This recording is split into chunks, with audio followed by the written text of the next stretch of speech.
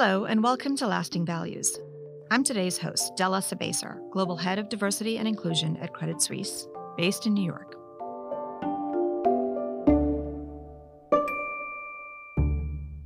Today, we are going to be talking about gender differences when it comes to pay. Globally, equal pay is recognized as a human right, and Target 8.5 of the Sustainable Development Goals calls for equal pay for work of equal value. We try to cut through the jargon and hear from some amazing women from the sports and finance sectors to see if gender imbalances are improving and how collectively women and men can change the game.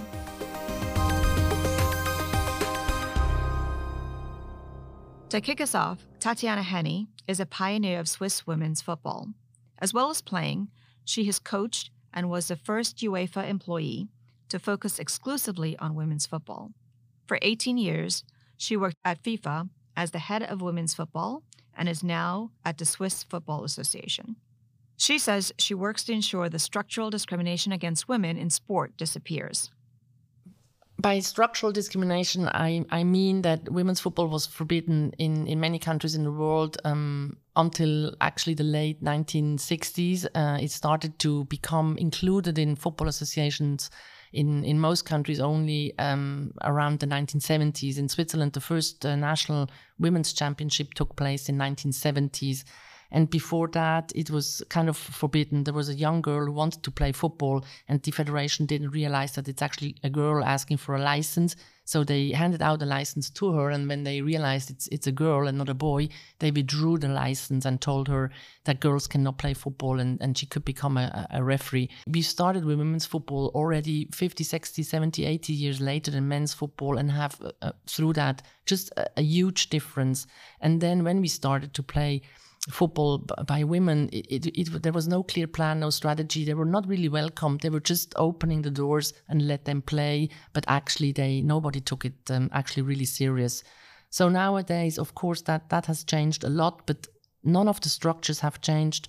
We have almost no association where there's a clear women's football structure. There's no business plan in most countries. There's no science on women's football. There's no coach education specifically for women's football.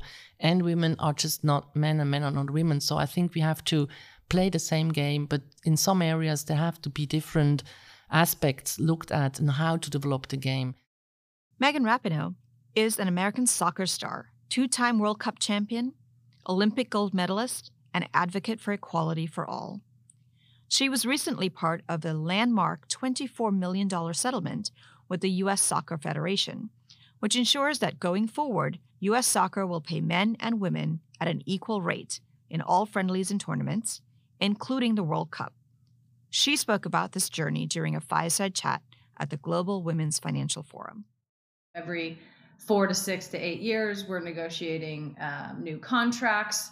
And just as a woman in sport, as a woman in the world, it's constantly a part of our reality. So to finally, reach a settlement that, obviously was contingent upon the negotiation of a CBA that achieved equal pay, which, we have now, is monumental, I think, and historic. I think it's hard to capture in words or even in the feelings how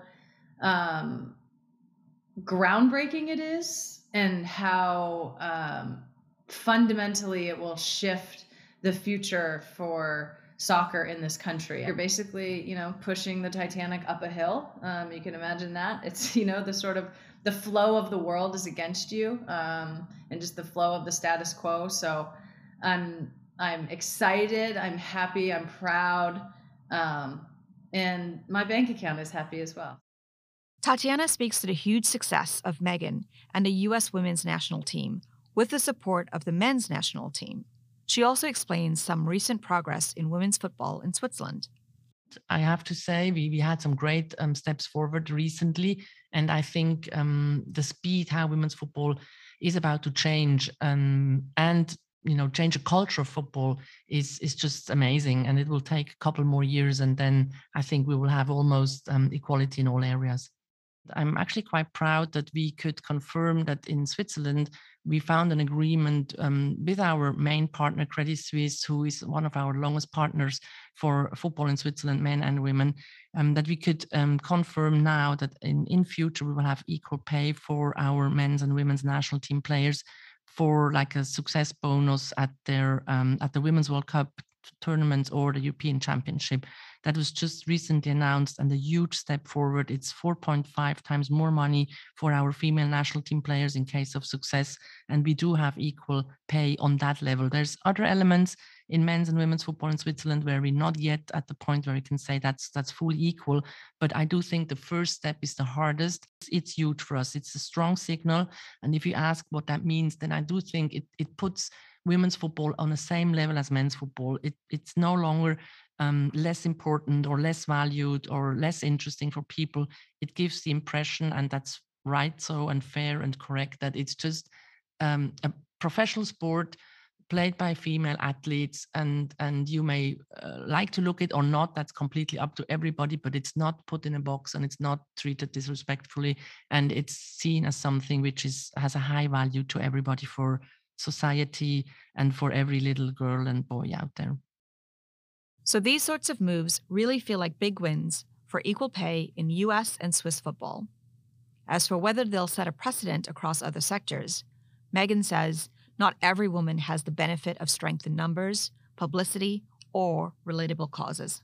I think even prior to the actual settlement and prior to this negotiation, even just the public manner and voracious nature of how we handled ourselves publicly lended to other teams, other sports, other women in general. I mean, I get emails or hear stories about people just in normal jobs going into their bosses and being inspired by us and saying, I deserve a raise and getting that raise. I think something that's been difficult with equal pay all along is like, who's the face of it and how does that resonate? And I think that was something that was difficult with Time's Up, even though the actresses were being paid millions or tens of millions less than their, male counterparts in their industry, they're still being paid tens of millions. So it didn't really resonate with people. It didn't really resonate with sort of the average person. But I think having us in a sport that, sports are a meritocracy. You win, you lose. Having the juxtaposition of both teams, the men's national team and the women's national team next to each other, having our success, and it just being so undeniable in every way on and off the field, I think just lended to everyone. And I think there is strength in numbers. And, not every woman has that luxury or has the ability to do that. Oftentimes, as we know, particularly if you're elite in your field, you're one of one or one of a couple, or you're one of one in the C-suite, maybe. Many countries now address wage discrimination in their laws. So-called unequal pay is paying men and women differently for performing the same or similar work. Women earn on average 11% less than men for doing the same job in Switzerland, according to the Federal Statistical Office, despite the principle of equal pay for men and women under the Swiss Gender Equality Act. Now, the so-called gender pay gap is different to unequal pay. It's the average hourly wage of all men and women across a workforce. If women do more of the less well-paid jobs within an organization than men, the gender pay gap is usually bigger. Public reporting of gender pay gaps is an important step in understanding and tackling gender equality issues, with the World Bank noting that equal pay for equal work is only mandated in fewer than half of the economies worldwide. Megan explains practically what women can do in companies to change the game. If there's a way to network, or if there's a way to sort of team up across industry or within your own company, or network across, or, network down with other women in your company. If you're one of, someone who's in a higher position or a managerial position or a C-suite position, I think that is one of the most effective tools that we can have. Men, of course, need to get on board. I think so much of what we talk about is what women can do. It's like, we didn't do this to ourselves. We did not create this problem. So if any and all men want to get involved in the company, I think pay transparency among, men with their female counterparts and coworkers is massively important. We all play a role in this, I think, and particularly men, as they're the ones being paid more than us, I think is a really effective tool. And I think in a way, sometimes like the shaming of the company, I'm a big fan of public shaming, and a big fan of calling out what is right and what is wrong, and saying it very plainly, and sort of not dancing around the issue and not beating around the bush. Just say what it is. And I think the facts often speak the loudest and are the most effective when we're talking about issues of inequality and pay inequity. The importance of women in corporate leadership can't be underestimated. Credit Suisse's Gender 3000 reports show a correlation between women in senior leadership and superior corporate and share price outperformance, or a diversity premium. ESG scores are also better. Hélène Guillaume is someone who has the experience of the sports world as a rugby player and ultramarathon runner, and the world of finance as a consultant and hedge fund quant. Most recently, she's the founder and CEO of Wild AI, a healthcare sports app to help women train, eat, and recover across all stages of their menstrual cycle and through all stages of life, with recommendations on supplements, nutrition, and exercise. She explains her experience of a woman working in some environments historically dominated by men. I think the challenges faced in sports, finance, entrepreneur as a woman are similar to as a man. I think we do have extra challenges. When I started my career in finance, I remember vividly coming in the trading room the first day and wanting to say hello, shaking hands of the traders, and they didn't want to shake my hand because they were forced to hire me because they never had a woman on the desk. And that's a very present thing for women in finance, and it's also like generally speaking like the discrimination we can face overall in work, but also in sports. But I think maybe it was an additional challenge, but I loved that environment nonetheless. So I kind of thrived in these environments of, I guess, males, heavy male environments like trading houses and sports. And I think at that time I was actually probably discriminating my own gender because I thought my peers were men. And I really aspired to be like them, actually. And you see that often in successful women in finance. They have an attitude that is very, very aggressive and very strong, and because they had to build so much protection to get to where they are. And then I realized that I was discriminating my own gender, and for that I probably didn't want to be like that. So I had a total turnaround to understand how did I want to be as a leader. And my company at the beginning was for both men and women, and we decided to cut out entirely men. So while they are today is uniquely for women. And I often get the question, like, why don't you serve men? You cut out half of the population. I say, yes, that's true. But actually, all the products, they are for men, and they don't serve women at all. So I give you an example, like wearables. For instance, I wear Oura Ring. It tracks my body temperature. If my body temperature goes up, it thinks I'm sick. Whereas as a woman, I might be ovulating, pregnant, in perimenopause, but their software is not capable of reading it. So us, by cutting out the men and focusing on women, we actually serve a population is entirely underserved and ignored. And going one step further, Hélène explains what pressure can be applied to governments, policymakers, and companies to help change the game. To start with, let's address the issue that 80% of medical research is based on men's data. The role that regulators, governments should have is it should be compulsory to include women in research by the regulators. So that's something we want to work on and we'll be working on. And at another level, if you're looking at office spaces like jobs and corporates, there's also a big role there. Like if you are thinking that you want to close the gender data gap and you want women to be to have the same chances, you need to like radically look at how to change your approach to women and men. If you are increasing maternity leave, that's great, but the issue that corporates face is that if women are leaving, let's say 6 months, 8 months between the like times 2 times 3 between the age of 38 to 40, and not the men, then obviously men are more valued in the office space. So what we are proning is a compulsory equal paternity leave. And I think that's really important because today, in 2022, parenthood is still motherhood. And you cannot change that if you're not making this change ingrained in corporates.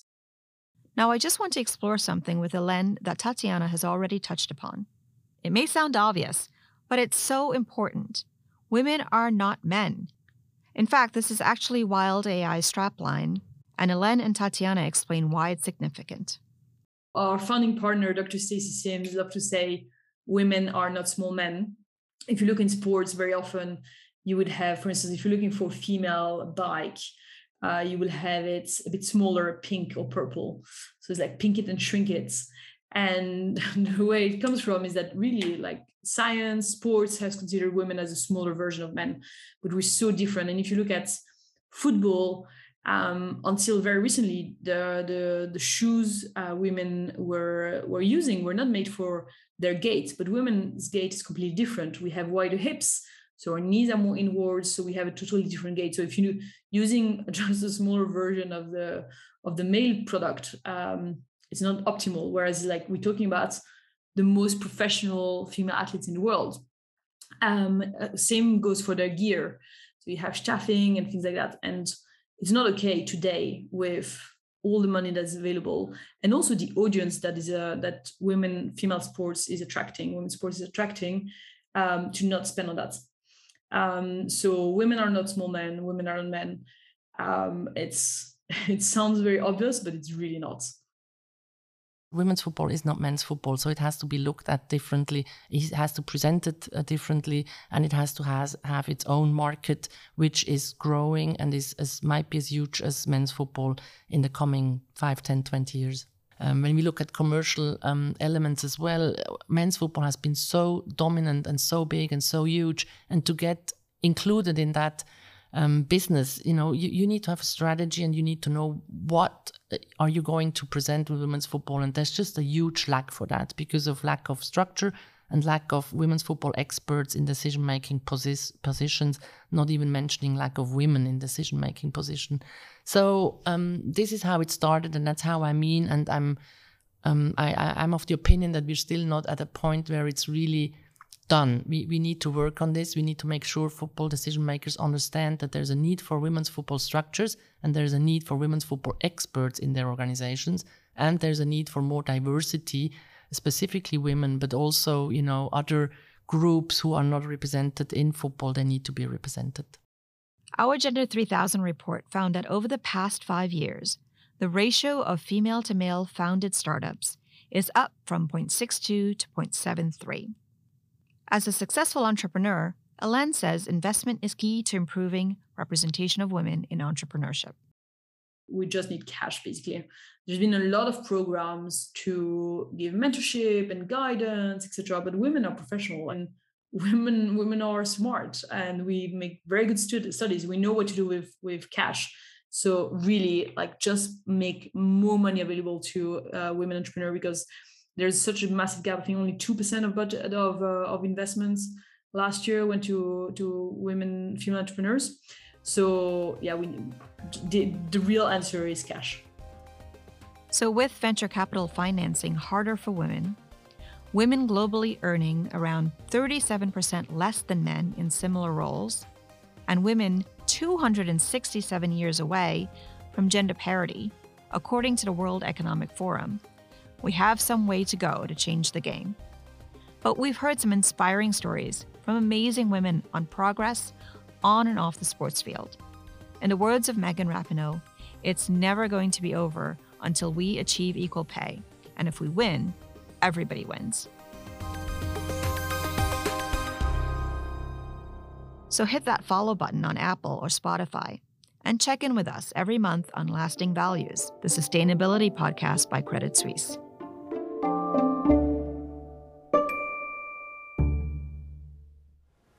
Should a bank clean up the ocean?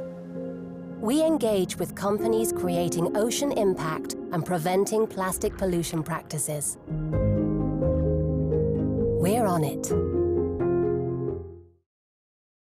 The information provided herein constitutes general marketing material. It is not investment advice, nor otherwise based on a consideration of the personal circumstances of the addressee, nor is it a result of objective or independent research. The information provided herein is not legally binding, and it does not constitute an offer or invitation to enter into any type of financial transaction. The information provided herein was produced by a member of Credit Suisse Group AG and/or its affiliates, hereafter CS, with the greatest of care and to the best of its knowledge and belief.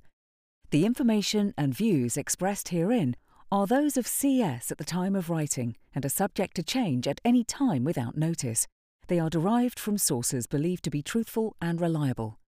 CS provides no guarantee with regard to the completeness and accuracy of the information, and where legally possible, does not accept liability for any direct, indirect, incidental, specific or consequential losses that might arise from making use of the information. If nothing is indicated to the contrary, all figures are unaudited.